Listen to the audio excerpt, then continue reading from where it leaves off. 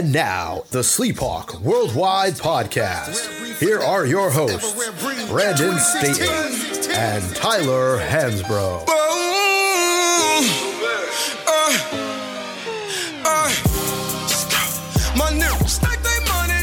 What's up, everybody? Welcome to the Sleephawk Worldwide Podcast. I'm your host, Brandon, alongside the Big Hawk. What's up, everybody? This is the Big Dog.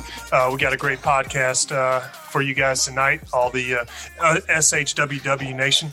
Big Hawk, dude, I'm so excited about this one because the guy we've got here today is not necessarily a household name, but he should be. Anybody that knows him knows this guy is just a legend. At Chapel Hill. He's a legend on the golf course. He's a legend at every country club he's ever walked on.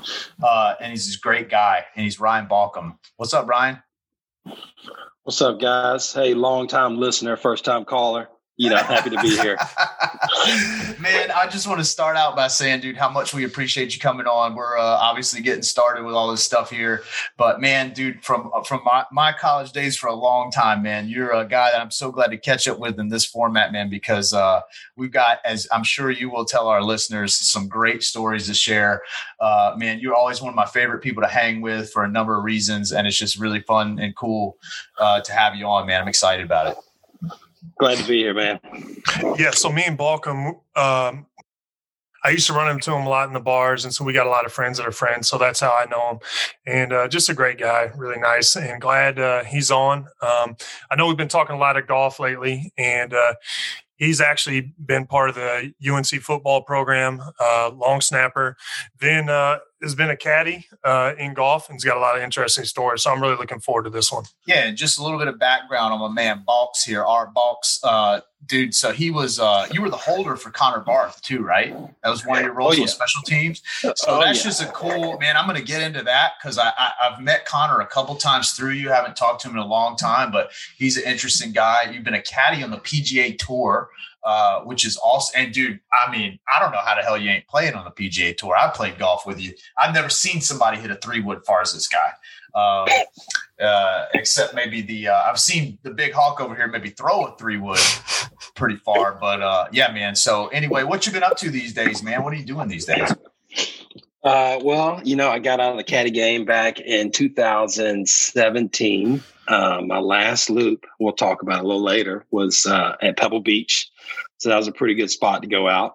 But now doing medical device sales, been doing that for 3.5 years here in Charlotte.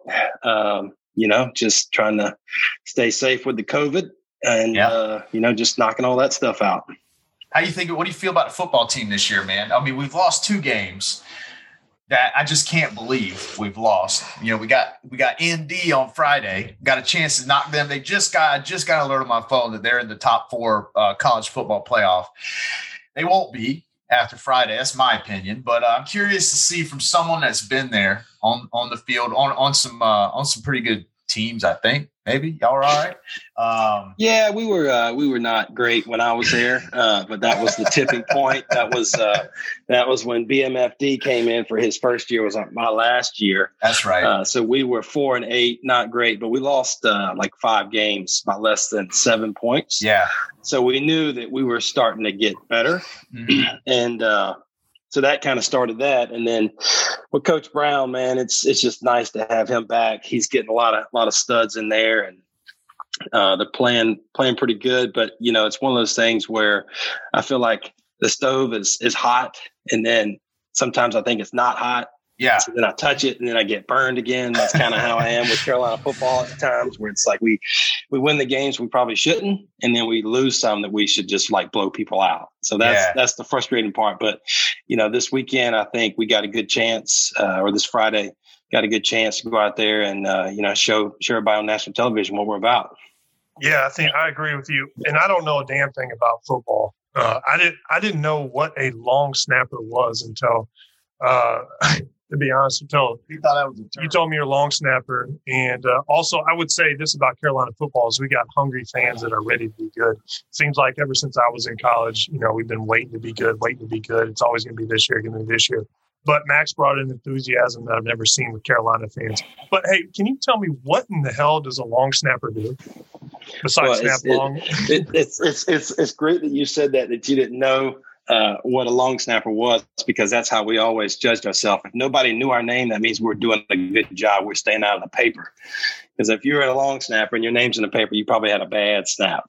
So we snapped on punts. I did punt snaps when I was in school. So I snapped Terrence Brown. And then Mike Murphy, a.k.a. Mike Roch, he snapped on field goals and extra points. So then I held for Connor. Okay.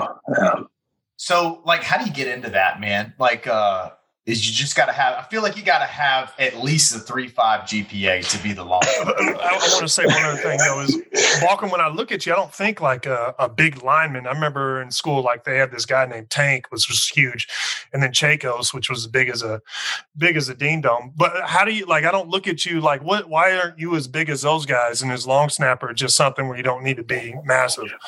Well, it's funny because long snappers, it kind of right around the time when I was in school is when like Nick Saban actually offered a guy a scholarship as a long snapper. So it got to be one of these like specialized positions. And I know we're part of the specialists, but it would be guys that are like ex-tight ends or maybe played quarterback in high school or whatever that kind of bulked up a little bit. Obviously, you see me, didn't bulk up that much. And I remember you, Johnny. I remember you back in the day, bro. Well, I had no neck and long, and no neck and long hair. Off the juice now. You remember this? Yeah, I was off the juice. Lettuce? Yeah, this guy looked like a WWE wrestler with that hair, bro. Like it was like that was my favorite thing is you could see this dude flying down the field on special teams, just look like flying Brian out there. Yeah, I mean, the lettuce was a long time in the making. It was great. Honestly, whenever I was going through airports as a caddy and my passport was taken my senior year during like full lettuce. Oh my. I don't know how I didn't get pulled over many a time by TSA to think I was a terrorist. Like that's how bad it looked. No neck. Dude. No neck, anything. I mean, it was looking back at it, it was just absolute, just rancid. For the people that don't know you that are listening, man, it's hard to put into words. So probably what we're going to do, Johnny, is at your expense, we're going to find a picture from back in the day and maybe share it on our Instagram. But dude, this guy had long blonde hair and it was just legendary. And it fits your personality well. I did have one question I want to ask you about, kind of going back for a second about the team is, you're a smart guy, you're a smart player on a team. And obviously there's sort of this, there can be a dichotomy between, athletes and their athleticism. And it doesn't always equate to, being the smartest player on the field. I'm curious from some guy like you, your perspective that obviously probably understands football and understood it then at a deeper level than maybe necessarily the best athletes did, right? Like your honest assessment of some of the players, because I feel like the team, even though they're young and even though they got some great, like talented players, I think they're a lot smarter than they have been in a long time. I think that has a lot to do with Mack Brown, the coaching staff, and it all starts, I think, with Sam Howell. But they strike me as a team I remember from that era, right? Your era before and after, right? Like, they had some great players and some even good teams, like in the Butch Davis, like after you were gone, but like they would always kill themselves, like these dumb mistakes. And sure, like we turn the ball over and those sorts of things, like sometimes, and there's busted coverages and whatnot, but it just seems like in general, right? They're just general awareness of the game and the temperature of what's going on is a lot better. And I'm curious to get your feedback on that. Yeah. I mean, I think a lot of that's true. For someone like me, to be able to get on the field. I mean, like I was an okay athlete, not great at all at anything. So like I had to be smart. Like I had to know where to be, how to get there the most efficient way and like try to block people that were like 250 to like 270 pounds. Like, and I'm like 210, 215 maybe in like max weight. I mean, that was when the lettuce was flowing.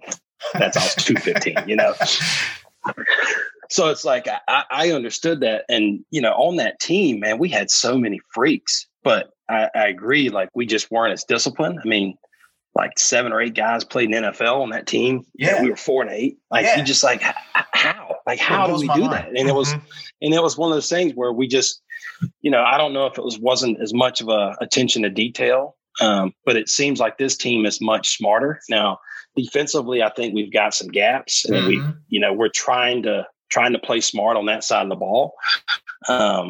But it's also hard, like, to be honest with you, with our offense, just so prolific that like you go out there and it's a 12-play drive and defense gives up a field goal. You're like, that's great. Yeah.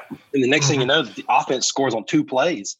And you're like, shit, we got to go out there again. I never really thought of that. I mean, and also like, and I haven't been keeping up with like the depth chart, so to speak, with this team. But I remember like Coach Davis is like, look, we're going to put the 11 best guys on the field at all times. You want to play in the NFL?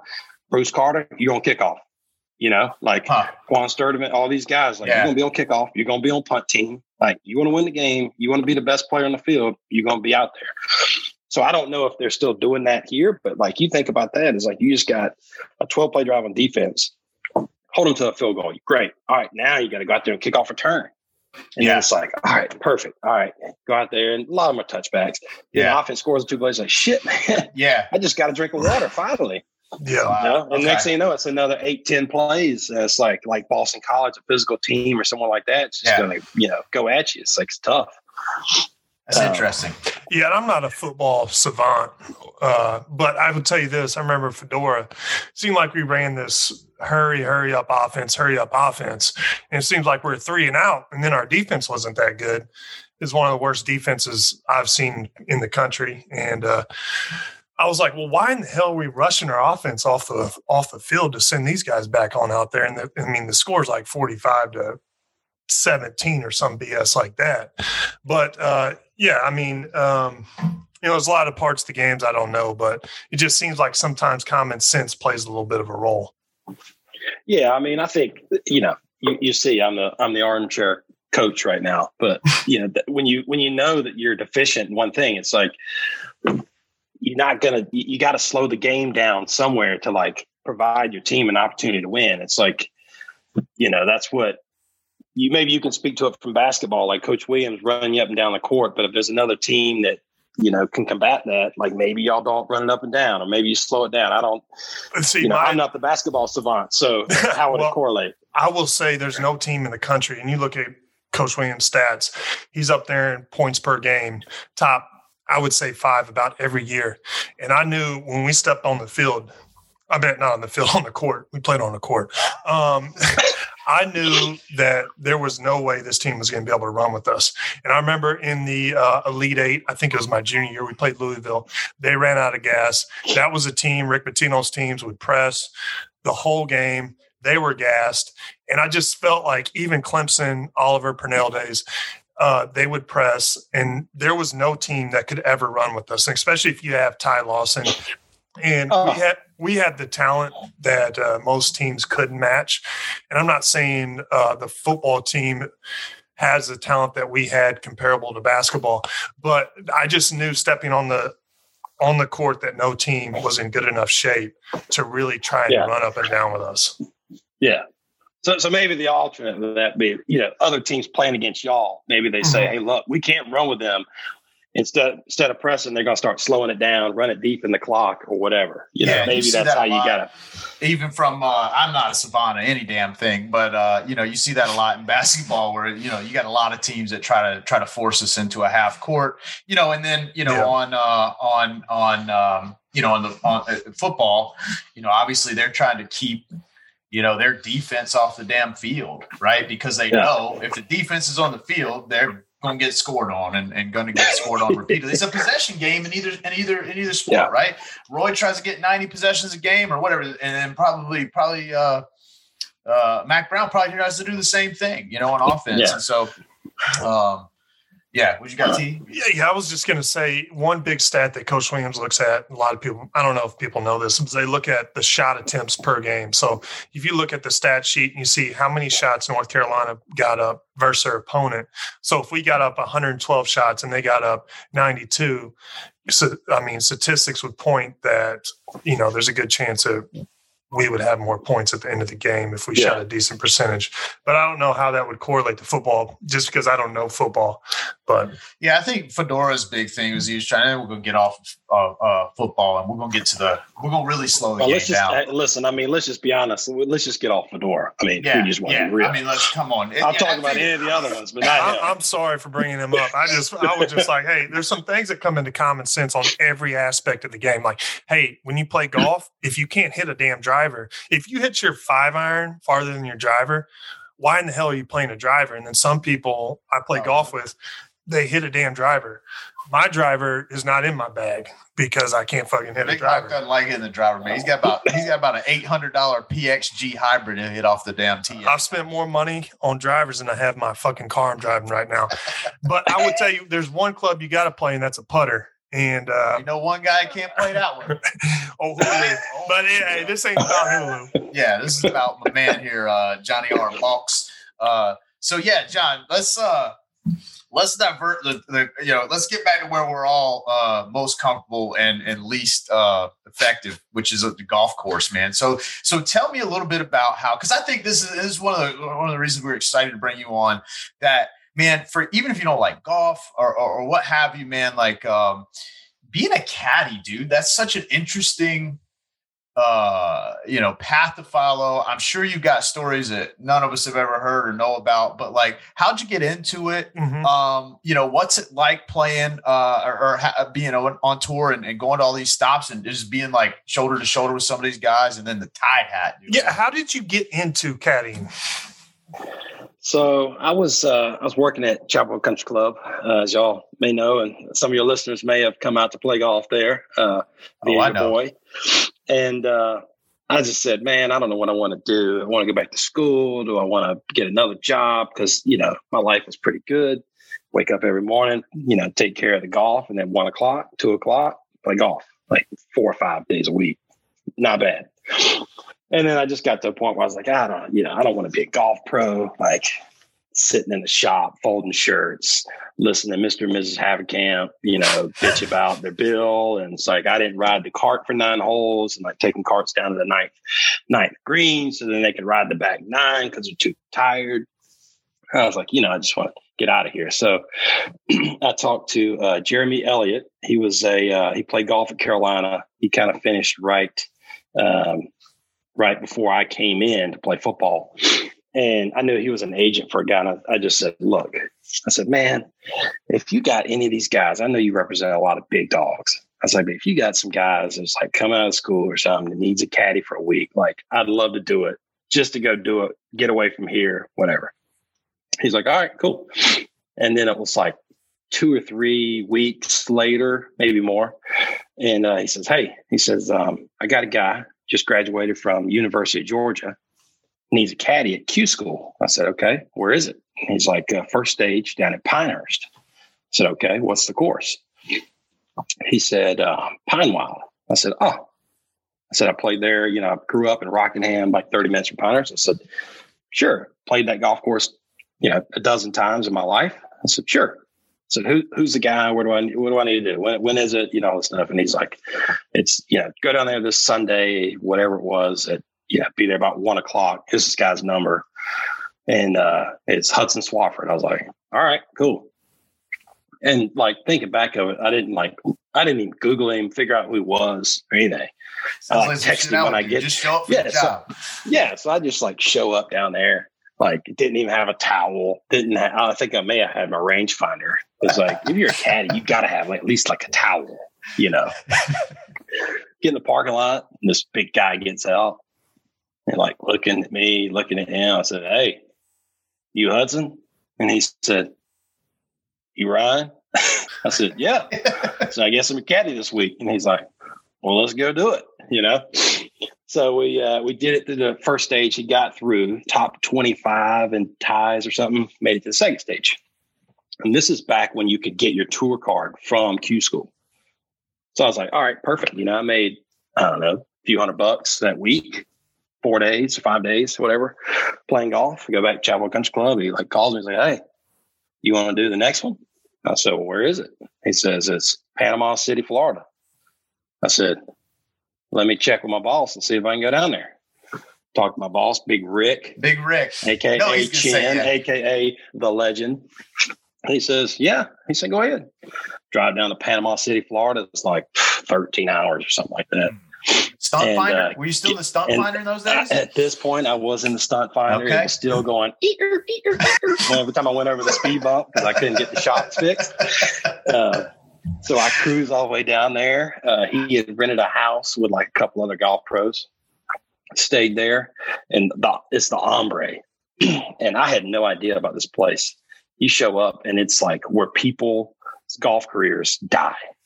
Because it's like you get to second stage, there's all these guys that are like so good, but they can never get past second stage. Yeah. So they could just never cross the line to get over there. And this golf course is windy. It's right near the ocean. It's tight. I mean, like mega tight, like 25, 30 yard, like US Open tight fairways. And HUD is a ball striker. Like he just stripes it. Big right-handed guy, like 6'3" or 4. Yeah, he's a big guy. Left to right. Big dude, just juices it. I mean, he can hit it 150 feet in the air and he can hit it 30 feet off the air in the air. Like the reason why I made it on tour.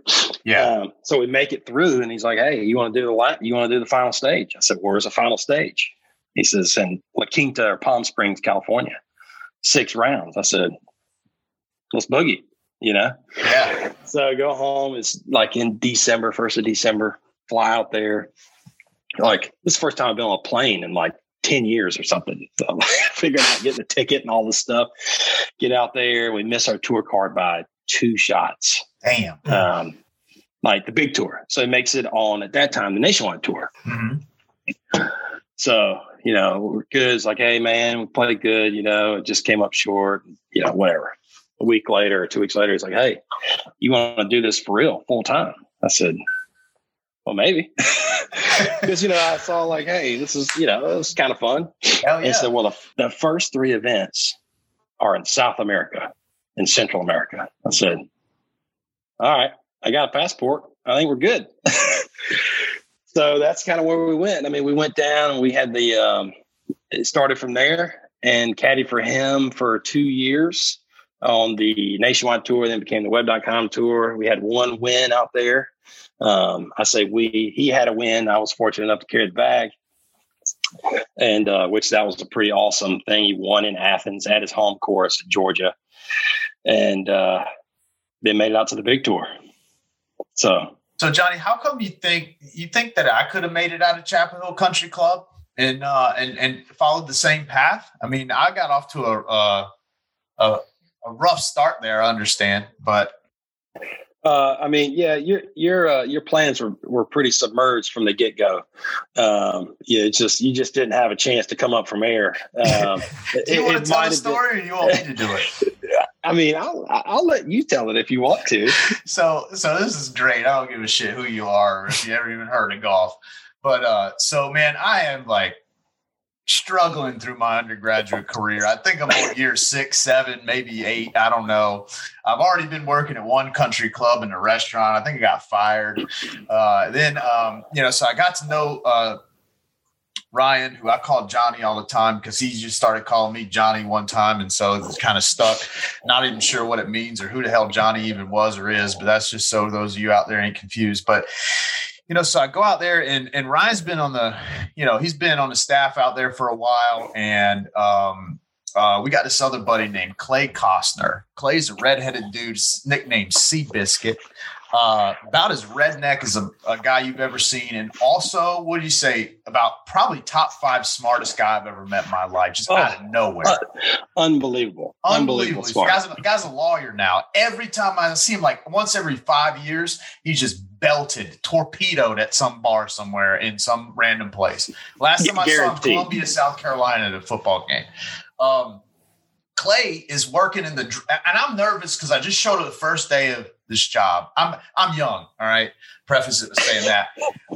And man, I am 9 sheets to the wind from the night before, and I'm so nervous because I didn't mean to. And then I show up, I'm like, man, I ain't gonna last a day at this job, right? So luckily, the first guy I meet is old Seabiscuit, and he's in there, and he and I look at each other in the eyes. and start laughing. And immediately we're just instant friends because he knows I'm wasted still, and I know he's wasted still. And I immediately have this level of comfort that I just really need to get through this first day on the job. So the lady, I've never actually worked at a golf course. The previous job I had was in the restaurant. So I've never, and I don't know the first damn thing. I mean, I play golf, but like I literally had my clubs. I'm in college. I'm in my 20s. And my set of clubs was from when I was 10 years old. And they belonged to my baseball coach's wife because she was left-handed, right? I mean, I got ladies flex shafts in my Wilson overstaffs. All right. That's how good of a golfer I was. And frankly, probably still am. And so the lady in the club, I don't remember her name, but she was also somebody that worked at the course at the time. I wouldn't remember her if she fell out of the sky, but Rick was the pro there. And she said, you go pick the range and just put the balls in the buckets. Okay. Never picked the range, but I'm out there on the cart and I'm like, this is cool, man. I'm riding around on the cart. Everybody tries to hit on the driving range. But Can I stop you there right there for 1 second? Yeah, please. Because let me tell you something. If you are just ripped, you're just begging to pick the range because you ain't got to talk to anybody. You throw the headphones in, music, you just boom. And if something happens to get through one of those grates on that golf cart and hits you right in the temple and kills you dead, you're better off for it, so you're just okay with that. And so people out rifling balls. It's a country club. It's Roy Williams is a member there. All the who's who are a member of Chapel Hill. And so I get done picking the range and she told me to put the balls in the buckets. Well, there's buckets out there, but they're full of water. And I'm like, damn, maybe it rained the night before. I don't remember. And I'm just like, this is so weird, man. I come from some blue collar shit, dude. We used to play at a city course with 9 holes, man. Like I said, my clubs cost $11 and that was too much, right? So I'm like, this doesn't make any damn sense. And remind you, I'm fucked up, dude. Like I'm wasted. So it is hot as hell, like summertime. I ain't thinking quite straight. And I'm like, dude, this doesn't make any sense. I can't find my new friend Seabiscuit. This girl's gone somewhere and I don't know anybody else. So I'm just like, all right, man, she told me to put them in the buckets. I figured that was just how they washed them off or something. This is the weirdest shit I've ever seen. And so I start pouring golf balls in this buckets of water. And one of the members comes up, taps me on the shoulder and says, son, I was like, yes, sir. He said, I don't think the ball's going there. I was like, well, where do they go? And he points over to the side. I guess I don't have any idea how I didn't see these, but the range had these little like Titleist golf bags, like short ones that were buckets for your range balls. And the balls, I was pouring balls into the bucket where you're supposed to wash your clubs. And I looked at that guy and I was like, yeah, that seems like a lot better place to put him, doesn't it? And he's like, yeah, I think it does, son. And I don't remember his name, but yeah, dude, that was one of my top 10. Just, I don't know, man. I have no idea how I didn't see the bags, but like, it wasn't my fault, dude. I didn't know. Should have. Seabiscuit to this day, every time I see that guy, those 5 chance encounters since we graduated college, first thing he says takes a sip of a Budweiser is like, this motherfucker right here poured the balls in the ball washing bucket or the club washing bucket on the first day of the job. But that was a great job, man. We had some good times. Me, you, old Seabiscuit, some other people, Coop. Four-putt Tut. Four-putt Tut. Wow. I mean, we had a crew there. Man, if you're listening, I talked to him the other day. If you guys were listening, I mean, if you don't like the story, fine. But I'm telling you, you missed out on a damn treasure of life in about 2 years that we all worked together at Chapel Hill Country Club. That was a good crew we had there for sure. Oh boy. I remember in the wintertime, we used to we would take trash bags, me and Seabiscuit, we'd show up. And Coop, a guy named Cooper, he's a piece of work. And I played golf with Cooper. Oh man, Cooper's a just scrawny dude, always just like has the weirdest personality. And we would cut we would cut holes in the Coop's definitely not listening. All right, Coop, man, we love you. We cut holes. He's definitely having a bourbon. I can tell you that. Oh yeah, he's definitely having a bourbon. We cut holes in black hefty bags and sleep in the cart barn. Stay warm, but. Man, those are the days. So what with the caddying for HUD, man? Let's go back to that. Let's stop making this about the second greatest golfer you've ever known. Get back to the one dude that made it on. I got one thing though. I can't. Every time I'm on the range, I can't help but try to hit the guy that's I mean, I go to, I'm a member at a country club or whatever it is, golf club, and I don't care who's on the range. I act like I'm not aiming for them. I try to drill them every single time. Never gets old. I mean, you want to hit it. Like everybody wants to hit it. It's whether they want to admit that they're trying to hit it. Imagine Tiger hitting stingers out there, just rifle. I mean, just give some dude just PTSD in that thing. Dude, he wouldn't miss. Yeah. If I'm at Finley, I look over the guy I don't know, and I'm like, you think I can drill that cart? And we just start going right at him, shooting scud missiles. hitting 4 irons like just 20 feet off or 5 feet off the ground. And the guy's like 20 feet from you. Ball in the air. Never hit it, by the way. Now, I don't know if I've ever hit the cart in my entire life. But hey, look, you're probably good in Scotland. You play ball on the ground, hitting the low balls. I'm a ground ball hitter, dude. Hey, those guys. So Balcom, you picked balls too? Oh yeah. Did you ever get drilled? Oh, all the time. The worst is, to be honest, like the worst is when you're like turning around and you're going away from the range and they drop it in the back bucket and it's plastic and it sounds loud as shit. Like, that you're going to get one in the grill, like on the metal stuff and on the windshield. But like you're cruising back, you're like, all right, I made it. Nobody hit me. You're cruising out and next thing, it's like a shotgun blast. It is. Yeah, it's loud, and it'll. I don't give a damn how many times they would drop one in that bucket. I do remember that. That thing. Would, you can't help but just jump. Yeah, you jump. But picking the range was definitely like the one outlet. Like you got banged up the night before, you're like, because when it's hot, nobody wants to pick the range. Yeah, it's you hot show in there. up for work. You're like, I got the range. Yeah, I'll take the range all day. I don't want to talk to anybody. I talk to anybody, they're going to get a contact. Like buzz, like it's stay away. Secret's gonna be out. So, Balcom, was that your first time caddying for anybody when you showed up at for Hudson that first time over there by Pinehurst? That I actually caddied previously for Reed Darcy, played at Carolina. Yeah, same time we were there. He was a roommate of mine, and he tried to do Q school a couple of times. Mm-hmm. So I caddied for him in like first stage and second stage. But before that, no, like played golf. And I was like, I know what I need to do. I know where I need to stand, like clean the club, show up, keep up, shut up, keep rolling. What is your index? I think it's like a 0, whatever it is. I want to keep it at least like 2 shots on the good side of Cam. So if we ever get a chance to play, it's got to give me shots. I'll put money on it all day long, dude. Hey, listen, man. Me and Big Hawk not to throw any shots at him, but hey, listen. If me and Big Hawk could play as a team in Q school, which I don't even know what Q stands for. I guess qualifying. Qualifying school, yeah. We'd be the valedictorian to that motherfucker, dude. I'm telling you, we dominate. Put us together. All right, we would compensate for each other's weaknesses. Mainly, Big Hog hits 80% of the shots that we keep. I hit 9% of the shots we keep. You might make a putt or two here. Get really stretched out. That's where we struggle. Yeah. But we're little sandbaggers, though. We try to get that handicap up. Yeah, so we can get more shots. Yeah. But I mean, there's anti-sandbaggers out there too. There's people that have the fake index. The vanities. Yeah, and the one thing the index doesn't take into consideration is the effect that nerves can play when it gets like, okay, so you're a +2, but are you a +2 under pressure? Are you a +2 when somebody's watching and the putt matters? What's your flip switch index? Is basically what we're asking. I mean, I'd say I'm just a 0. Like, oh yeah. I mean, I've been like when I was at the country club and played a bunch, like every day practicing. Like I was probably a +1 or 2, like at my best. I mean, there'd be times like there where I'd go out and I'd shoot like 1 over par and I'd be like upset, which is like asinine.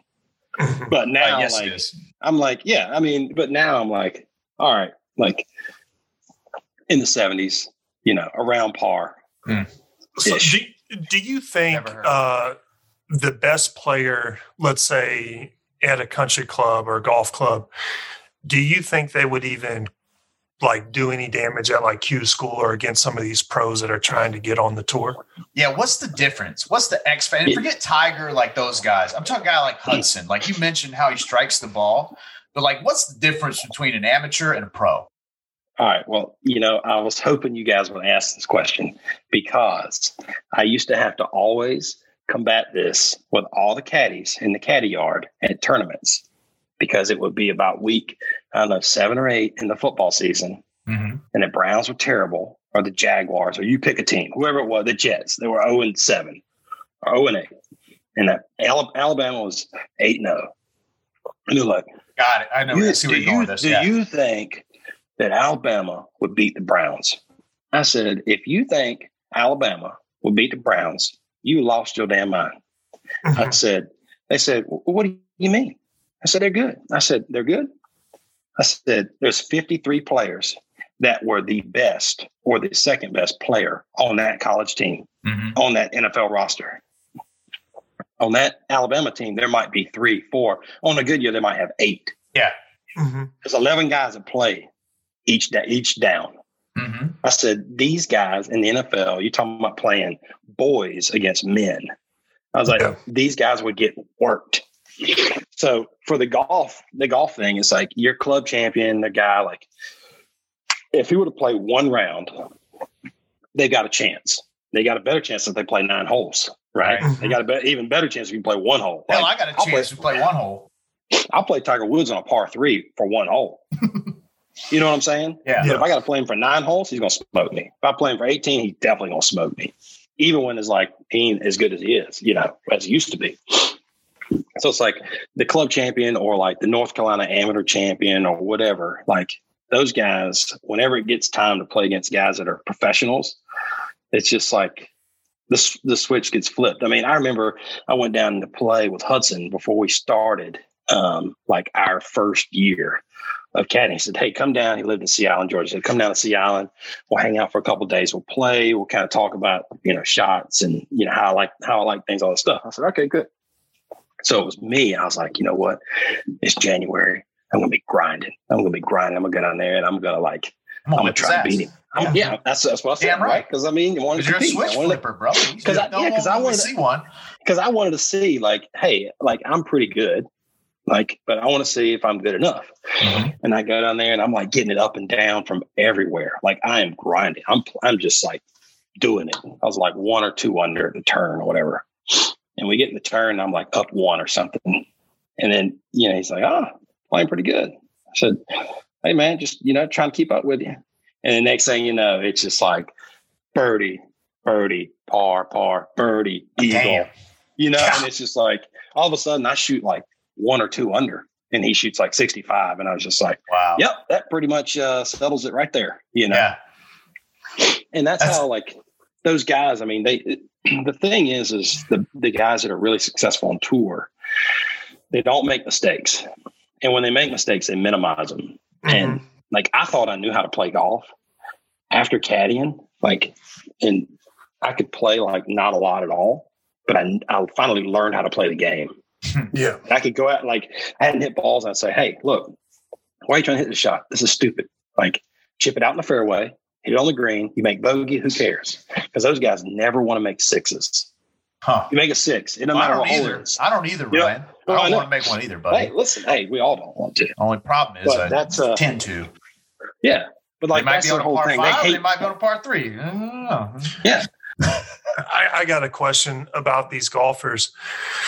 As football players and basketball players and other athletes, I see like a routine. And whenever I watch really good athletes, I've been fortunate to watch a lot of people like Kobe Bryant warm up and things. I like to look at their routines and kind of see like, what they do. What's a golfer routine like? And how, like when you went to these events, was there any golfer that you saw that was like, man, the swing just looks so much better in person, the routine or his grind, like, oh man, this guy's really grinding, his work ethic, he's focused. What was that? I mean, what was that like? You could tell, like, there's some guys that literally were maximizing their talent. Mm-hmm. And just scrappy, just like got out there.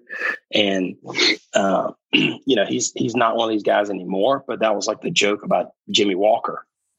For the longest time. It was like top 10 Jimmy Walker, never could win. Like, you never heard about him winning, but he always kept his card. Like, he was always around. He'd have like 3 or 4 good tournaments, keep his card. Nobody ever talked about it. And all of a sudden, flipped the switch and he started winning. Another guy I caddied for, Bryce Garnett, he's another guy like that he's really maximized his talent, and he knew what worked for him, and he would never play with outside of himself and never try to do anything that he couldn't like physically do. And he was a very smart player, and he's been out there, and, you know, right after I retired, quote unquote retired, probably a year and a half later, he finally won on the tour. And I knew he was going to do it. It's just all a matter of time. And then you go and look at some of the other guys that you like watch those guys hit balls, and you're just like, shit, man. Like, I just wish I had a chair right here. I mean, I could sit here and just watch this all day. Yeah. Strike. Yeah.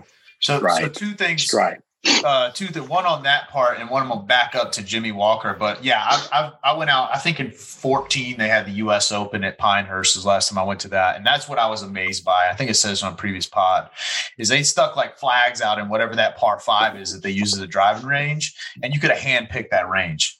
I mean, 280 yards down the fairway, these guys are hitting cuts and draws into the flag. Like, I mean, you could have walked up with a Food Line bag and just picked the balls up out of a 20-foot radius, it seemed like. And they were like that around every single flag. These guys just don't miss, right? Unless they're trying to mess with something. But about Jimmy Walker, I think for the average listener that we have here, we just need to delineate between Jimmy Walker and Johnny Walker, because I can't tell you what Jimmy won either. Black Label. But yeah, he it's not the liquor guy with the top hat. Looks like Uncle Pennybags off of Monopoly or whatever. But Balkum, you said you had didn't you bring another story to the table, or have we run through that one? I know the ball washes. I've got a couple good stories just to back up, talking about my first year. And this is one that I'm like 70% proud of, 30% kind of ashamed of, just because it was just stupid, but it worked. And, so we're in Bogota, Colombia. Colombia. The cartel. Yeah. So Mamma mia. So we're down there, we're staying, and it's funny because we were down there, and during the week we see like all these SUVs, black Tahoes and Suburbans roll up, armored glass, all this stuff. It's like, I'm just starting to do this. It's like the first we've ever done this, like outside of the U.S. Right. I said, what the hell's going on? They said, oh, Clinton's coming into town. I said, Clinton?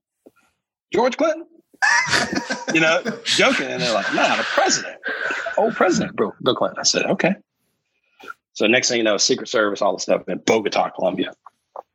So we go out there that day, a practice round. We go out there and we're walking, and it's like, this golf course it's altitude. So it's like 6,500 feet above sea level. And I remember that week taking a shower, and I was like, damn, I'm winded. Yeah. Just the altitude was getting to me. So we go out there to the golf course, and Clinton shows up, and damn, if there's like these condos all around it. And I'm just like, boom, sniper, boom, sniper, boom, sniper. And I'm just like, shit, this is probably the safest place I could be right now. Yeah. So that all goes on. We play well that week, and I don't know what we finished, top 25 or something like that. And after it, we Hudson and I just had a couple beers, Club Colombia beers, right? And I was going. Carly, my now wife, was girlfriend at the time. We had planned a vacation in between, because I was going to be in Bogota, Colombia for a week. There's an off week, and then it was Panama City, Panama, and then Santiago, Chile. So I said, well, I'm going to fly back to the States. You got the accent, Johnny. I can speak a little Spanish. Yeah. I speak a little Spanish back in the day. See? Great for the story coming up. So so we're sitting there, and she's like, hey, I was like, let's do a trip. So we're like, hey, let's go to Costa Rica. So like, perfect. She's flying out on Monday morning from Charlotte to Costa Rica. I'm flying Sunday night from Bogota to San Jose, Costa Rica, and then like a little puddle jumper to near where the resort was and everything. So I meet this girl who's a caddy named Chris. She's like, hey, they had like taxi service or like a shuttle set up for the players and caddies. You go back to the airport. And she says, you got a flight tonight? I said, yeah, I got a flight tonight. Sorry. And then, so we share like the taxi or whatever to the airport. We get there and you walk out and it's like guys in fatigues, AK-47s or AR-15s. I don't know anything about guns, but I know some big ass guns, semi-automatic rifles, walking out front at like security. It's like my hometown. I'm like, shit, like this is crazy. So we walk in, 2.5 hours early because you're like, I can't miss a flight in another country and all this stuff. We show up and we get all checked in, give them the bags, all this stuff. And so, where are you going? I said, I'm going to Liberia, Costa Rica. And they're like, okay. And she was going somewhere else. And they said, okay, great. I said, passport, please. And I give them the passport and give them a ticket. And they're like, where's your yellow fever vaccination? I said, yellow fever vaccination? And he's like, yeah, yellow fever vaccination. And and I was like, I said, yeah, it's in my passport. And he's like, no. He's like, you got to have the yellow fever vaccination. I said, no, yeah. And this is all like in Spanish. I was like, yeah, it's in there. And he's like, yeah. And then he's like, listen, if you don't have a yellow fever card that shows you've been vaccinated, you cannot get on the plane. I said, okay, hold on a second. I go talk to her. She's standing right beside me because I'm like the only one that can speak Spanish. Is this Chris or Carly? This is Chris, the girl that was a caddy. Okay. Yeah. So we're sitting there, and then I like turn around. And I see like this guy walking behind us, like pacing back and forth with like a backpack. So this is weird. I go back to the guy and I said, yeah, no, we got it. Like it's in our like immunization report. Like he's like, listen, I'm going to tell you one last time. If you don't have the card that says you've had a yellow fever vaccination, you cannot get on the plane. If you get on the plane, they will send you back here. They will not accept you at customs or at immigration in Costa Rica. Mm-hmm. I said, okay. So I was like, look, we're stuck. Like, whatever. I said, what do we need to do? And he's like, you can call your doctor. And it's like 8:00 at night. I was like, I got no doctor that's going to call in and fax like an immunization, which I did. Colombia. Yeah, which I did not have. I did not have a yellow fever vaccination. Mm-hmm. For those who are wondering, yellow fever is about mosquitoes, and Bogota and Panama have high prevalence of that. In Costa Rica, there's not because of the climate. So they don't want people coming there with it. And this will resonate pretty well here. It's going to sound bad for me, but if you do go there, you have to quarantine if you haven't had it for like 7 days. Got it. And I was like, the whole trip's 7 days. Like, what do I got to do? Sit in the airport, which sounds terrible. But so I was like, look, Chris, we got to figure something out. Like, they're not going to let us on the plane. And this guy comes up to me and he like opens up his jacket pocket and he says, yellow fever? And I look at her, I said, the fuck is it? What is going on right now? And he just like looks at me and he's like real discreet walking around. I'm like, these guys are like army guys out front. Yeah. Like this is a racket, And I was like, no, we're good, man. So we pull all our luggage back like 20 feet or whatever from the counter. And the guy at the counter's still there, right? Like he's still, he's seated, And the guy says, yellow fever? Opens up his jacket again. I said, what's up? And he's like, yellow fever vaccination, you need it? I said, maybe. What's up? He said 100 American. I said, 100 American?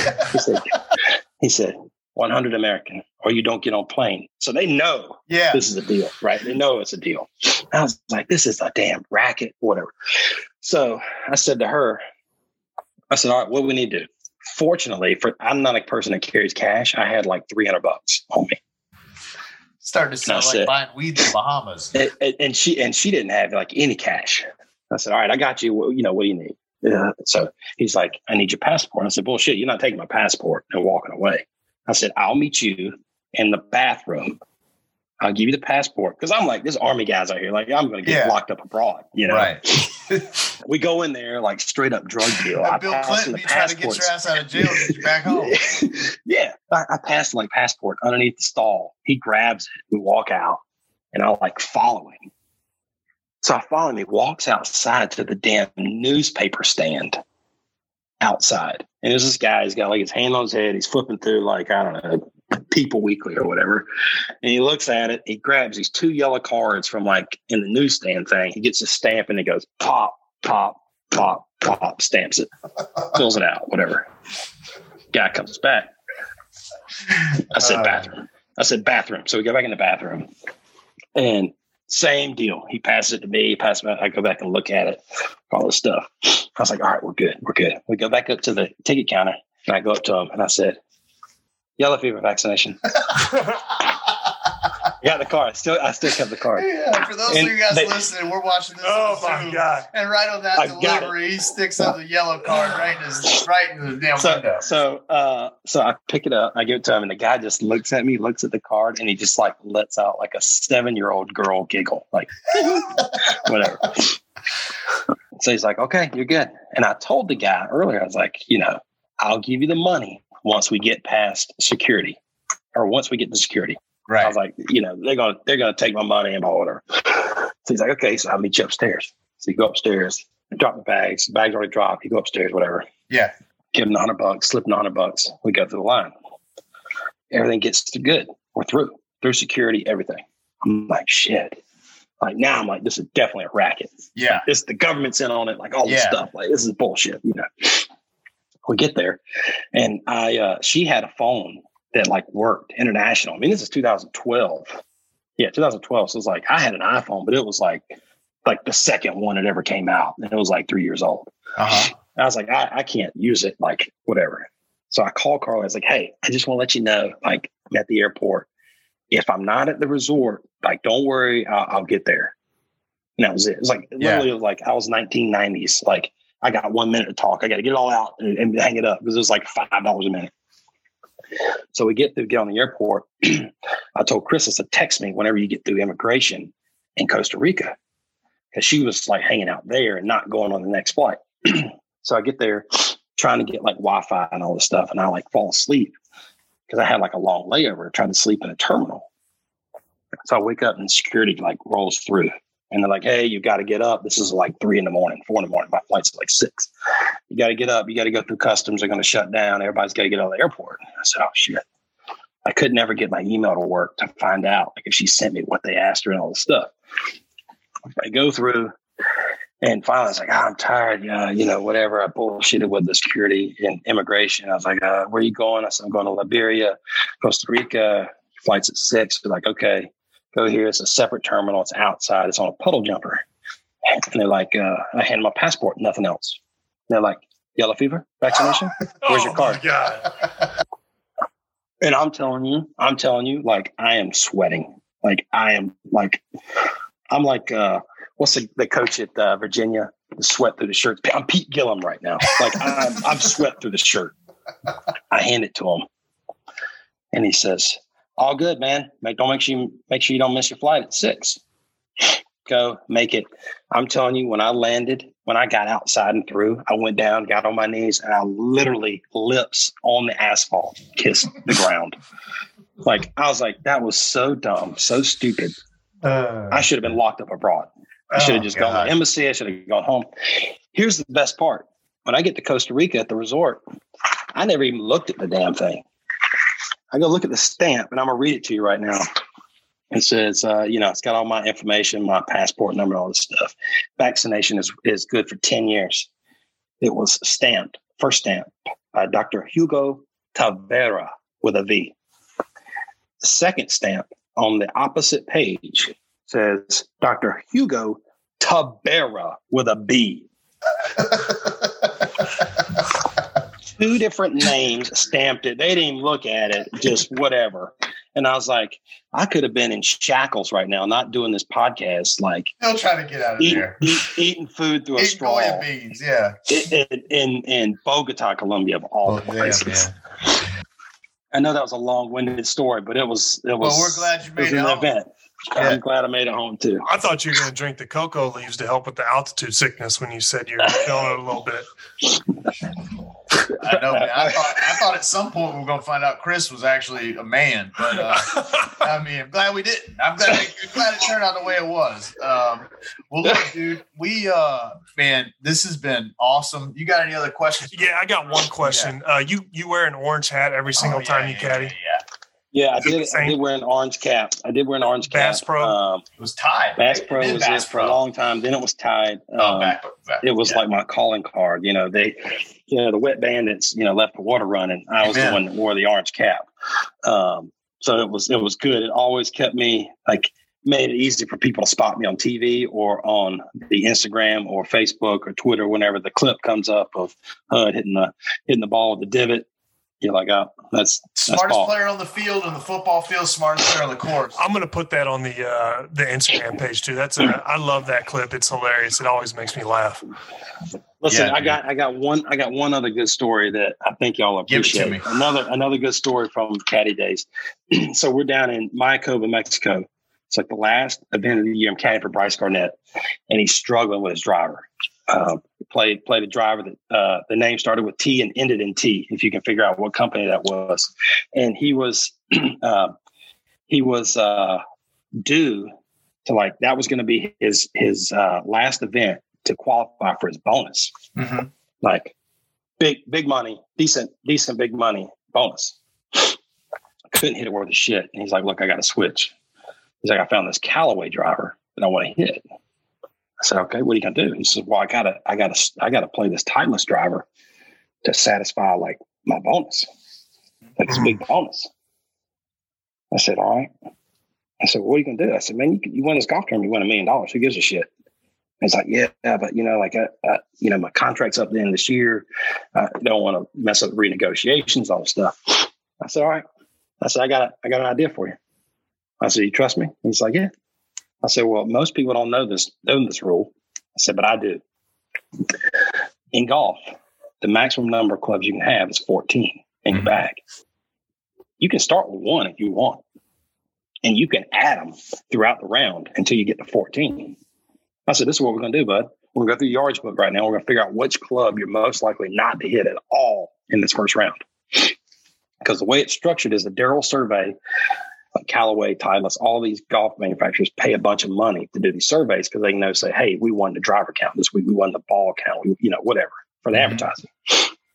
The person will come and they will check your bag, grip, shaft, like loft lie, not loft lie, but like setup, 7-iron, 8-iron, whatever it is. Each model, everything in your bag, glove, what kind of cap the caddy's wearing, what shoes you're wearing, what socks you're wearing, like all this shit. Wow, crazy. They always do it on the first and 10th tee because it's 2 tee start on the first day, and they always do it the first day. I said, we're going to start with 13 clubs, and we're going to make this work, and you're going to have that Titleist driver in your bag. He said, what do you mean? I said, you can add a club at any point during the round. He said, really? I said, yeah. Called a rule official over because he didn't believe me. I called a rule official over, and he's like, yeah, you can start with 12, 10, 13, whatever. You just can't go past 14. I said, this is what we're going to do. We're going to start with that Titleist driver. I'm going to take this Callaway driver and I'm going to hide it behind the shitter halfway down the first fairway. And then you're going to hit the tee ball. You can hit 3-wood or 3-iron. I don't care what you hit off the tee. We're going to call a rules official. We're going to go in there. I'm going to pick that club up behind the shitter, throw it in the bag, and we're going to roll. He's like, you can do that? I said, I promise you we can do this. So we go to the first tee. I told him, I said, look, you finish warming up. You got to carry your bag to the putting green and to the first tee.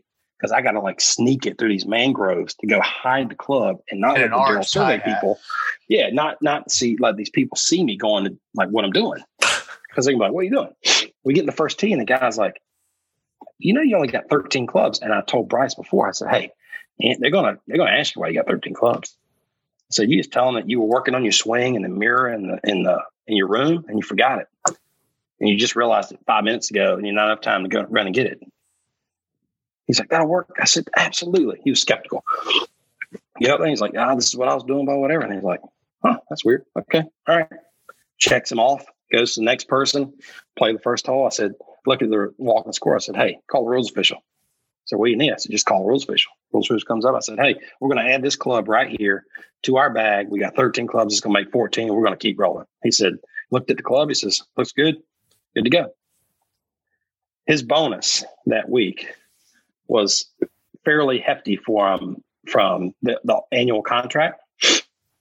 Playing that club, we ended up finishing 6th, and he made like $250,000. Wow. Which was way more than not way more, but it was a fair amount more than what he was going to get. Sure. And that's what I always tell people. And I told him in contract negotiations and all that stuff, I said, look, I know it's a lot of money, and it's like hard for someone to say $100,000 or $250,000 or whatever it is to a professional athlete. It's like, it's a lot of money, but it's not when you compare it. And I know that sounds terrible to say, But one good week, you win, and it's $1 million. Mm-hmm. And you got to play what's best. And it's like, you could probably equate it to you, T, on shoes. It's like you play with some shitty shoes, some Debos out there in the NBA, and they're paying you, $100,000, and you tear up your ankle. Like, yeah, whatever it is, like it doesn't make sense. And those guys get so fixated on like, I got to make this quota to get my points, to get my bonus. And it's like, dude, you have one good week. Who gives a shit? Yeah. And I agree. Yeah, and so I've had a few teammates that have been with the shoe company and paid them good money. Like you said, $100,000, $200,000 to wear that shoe. And then you get into it and you're like, the shoe is bad. But listen, whenever your outcome, if you play better basketball wearing a certain shoe, or you golf better with a certain club, you're going to make that money up by performing better than 100%. You perform. 100%. And that's what. Go ahead. Yeah, I was going to say, that's what I told Bryce. And it's like, look, they start coming to you and they're like, hey, like DJ and all the big dogs, and they're giving you a check that's got 7 digits in it. Then you're like, you know what? I could probably figure it out. I'll wear Adidas. I have one. So you were going through, sneaking through the crowd to pick that club up behind the shitter, and no one was like, "Oh, this cat! What the hell's this caddy doing?" Well, dude, we're in Mexico. The caddy lounge. Mexico. All they gave us for breakfast was bacon. It looked like fatback, black beans, and eggs. I'm surprised the club was still there if it was in Mexico. I shouldn't say I'm guys making a joke, but so how many different places? So you went to Colombia. I would have never imagined they have golf courses in Colombia. I know they have really nice golf courses in Mexico, but that's interesting because a lot of sports fans, it's like this when basketball, when I tell them, hey, we're going to Europe, going to China to play. So golf is, really big in Asia, like basketball. And I would have never guessed it was big in South America too. It's really grown probably in the last 15 years. And a lot of that's because of Augusta National. Latin American champion gets into the Masters now. So like it's been big, it's been blowing up all in South America. Where was Seve Ballesteros from? Like he was South American, right? Like, yeah, he was a Spaniard. Spanish. Okay. But you liked going and traveling to all these places and seeing these. How do these courses? Of course, when you're playing, at that level, you're probably playing the best courses. How would you say that compares to, some of these other courses like Pebble Beach and some of these other top courses that you've been to? Well, I mean, it's crazy the amount of money. Like if you want to talk about income, I'm not going to get political or anything like that about the U.S., but you want to talk about income disparities, you go to like South America and other countries. And it's like in Bogota, Colombia, you either like are the part of the cartel, or you own like the cell phone company, or you're like, you have no money. Like there's no middle class. Mm-hmm. You go down to like in Chile, it's a little better, but it's still like people got a lot of money. People don't have a whole lot of money. And there's like just a few people in the middle.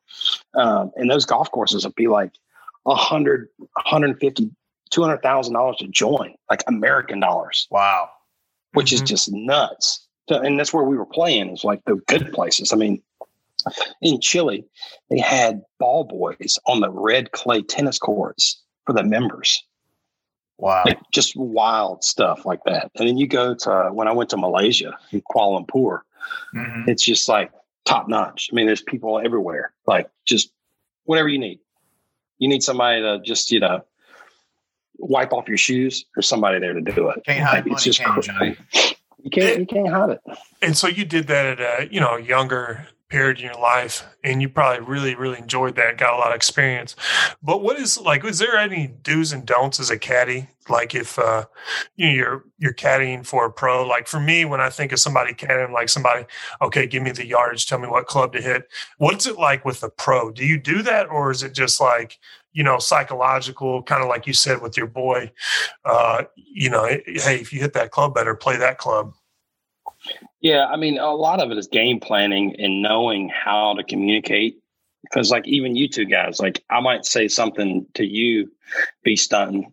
Yeah. And I might say the same thing to T, but it'd be delivered in two different ways. Yeah. Yeah. And it's like, T, hey, you can hit it long on this hole and it's safe. Right.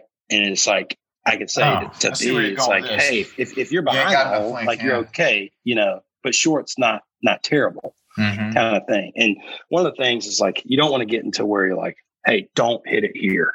And you're like, that's the last thing I want to think about is where I don't want to hit it. Right. Yeah. So would you, as somebody, you're caddying, and I would imagine like with most of these guys outside of Tyler told Bob Frazier, by the way, Ryan, last week he hates caddies. Yeah. Well, here's the problem I have with caddies. You never had a good one then. Well, I've had one good one. I was lucky enough to play Pine Valley and had a unbelievable caddy and a great experience.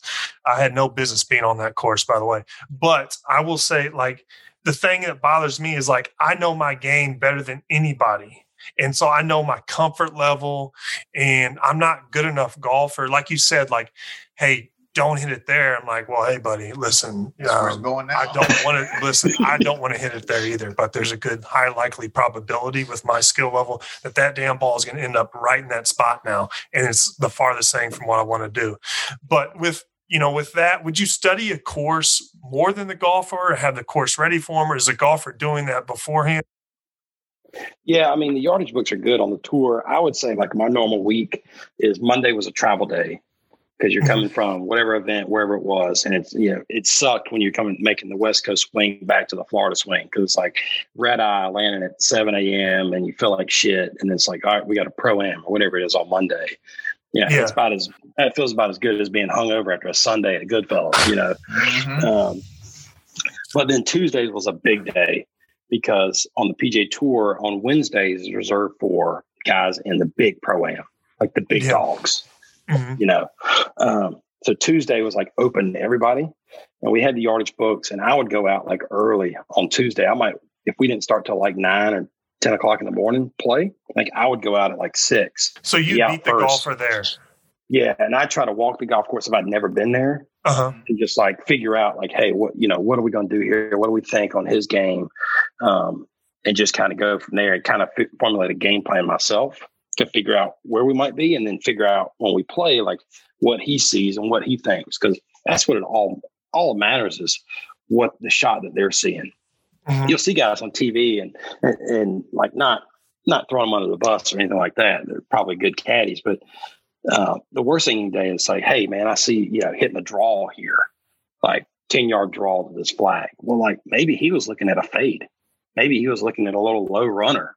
Yeah. Now you've just clouded like his mind with like another thought. Yeah. And one of my things is it sort of a speak when spoken to thing, man? Like you just sort of keep it in the bag until they ask for it?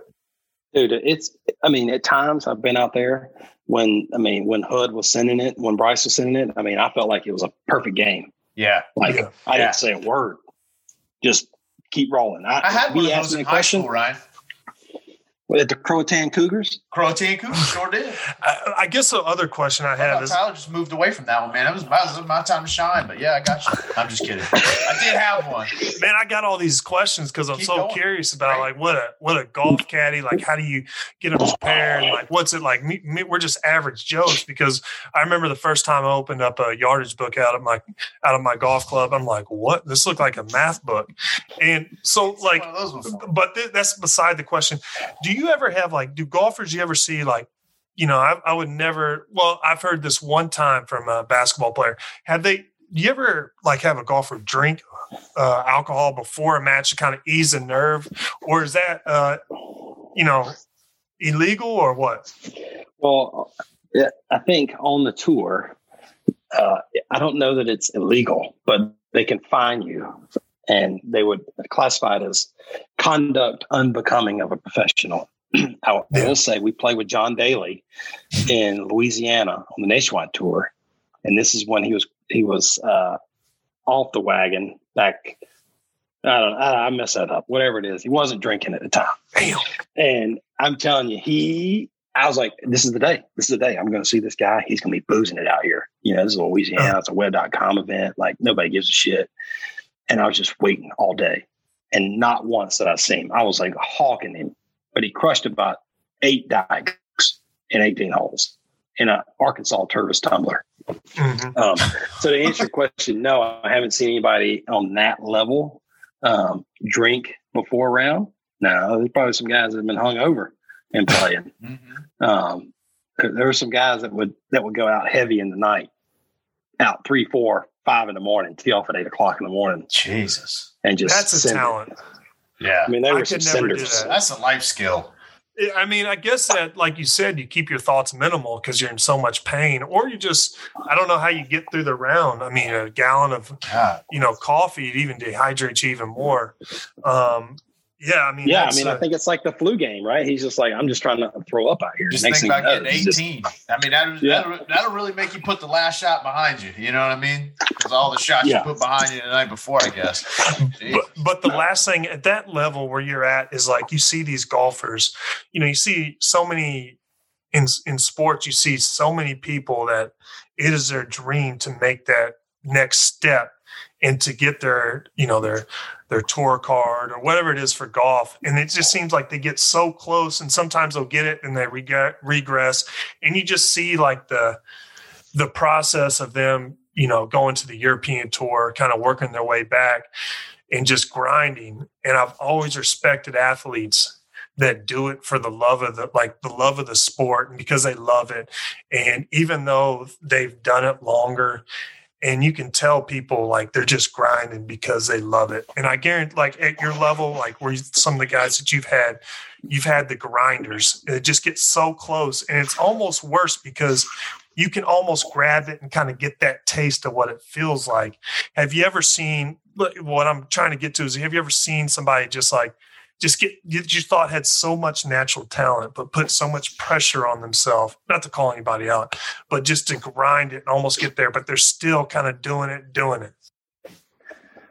Yeah. I mean, there's some guys that we played with probably on the web that maybe made it up and then got didn't keep their card and are back. And man, you want to talk about a culture shock. It's like you've been grinding your whole life to get this point. And now you've made it. You made it to the pinnacle, right? Everybody wants to play on the PGA Tour. And that's the top.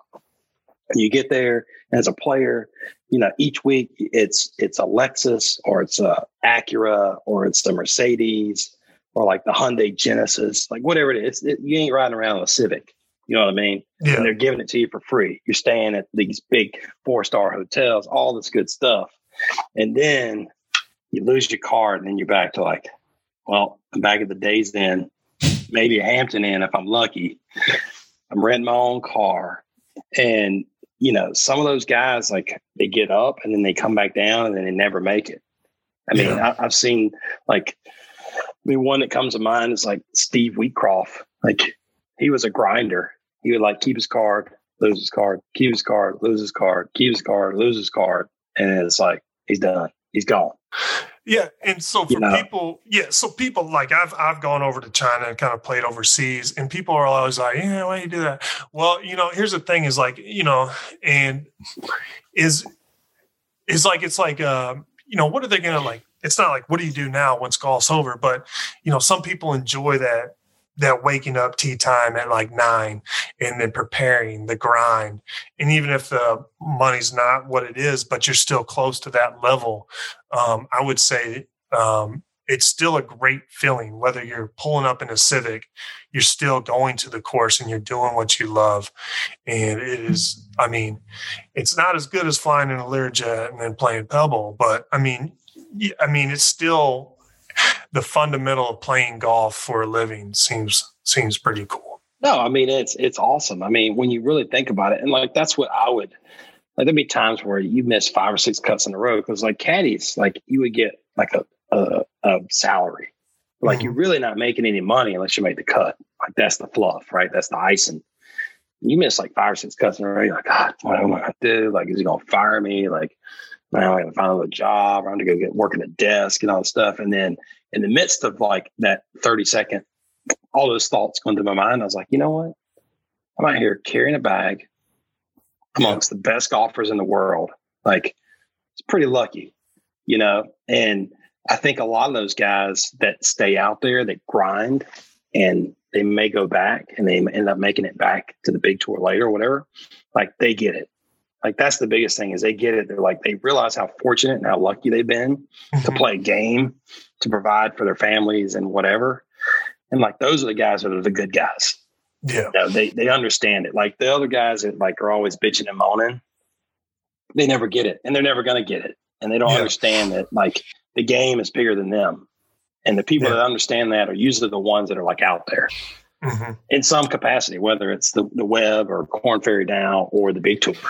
We'll just be the big hog, just out there, just slanging it down the tree line.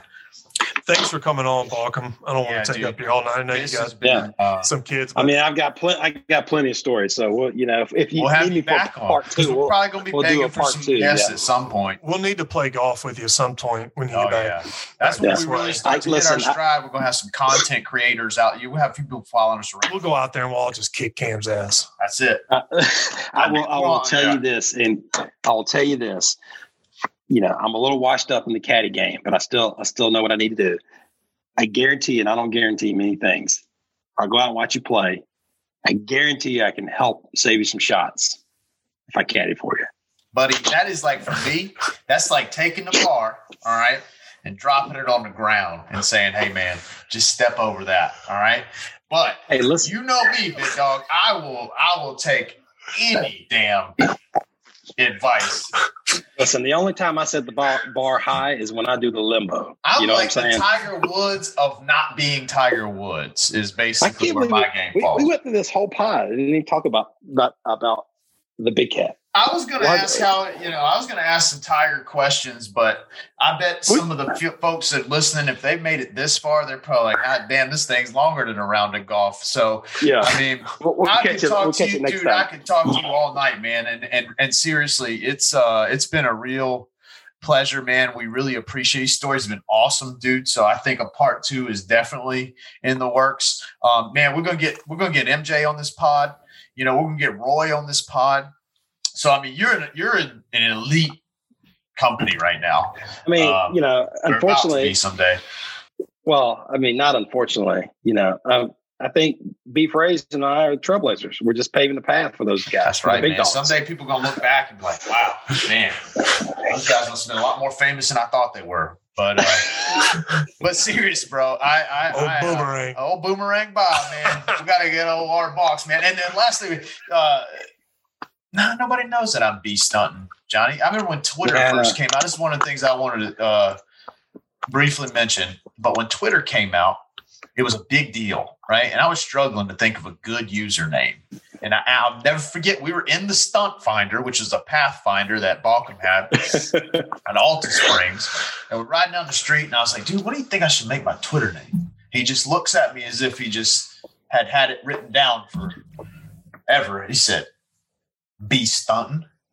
And so it was, man, for a long time. Then I became a professional. I had to I had to back off of it, but you had to get your LinkedIn headshot on there too.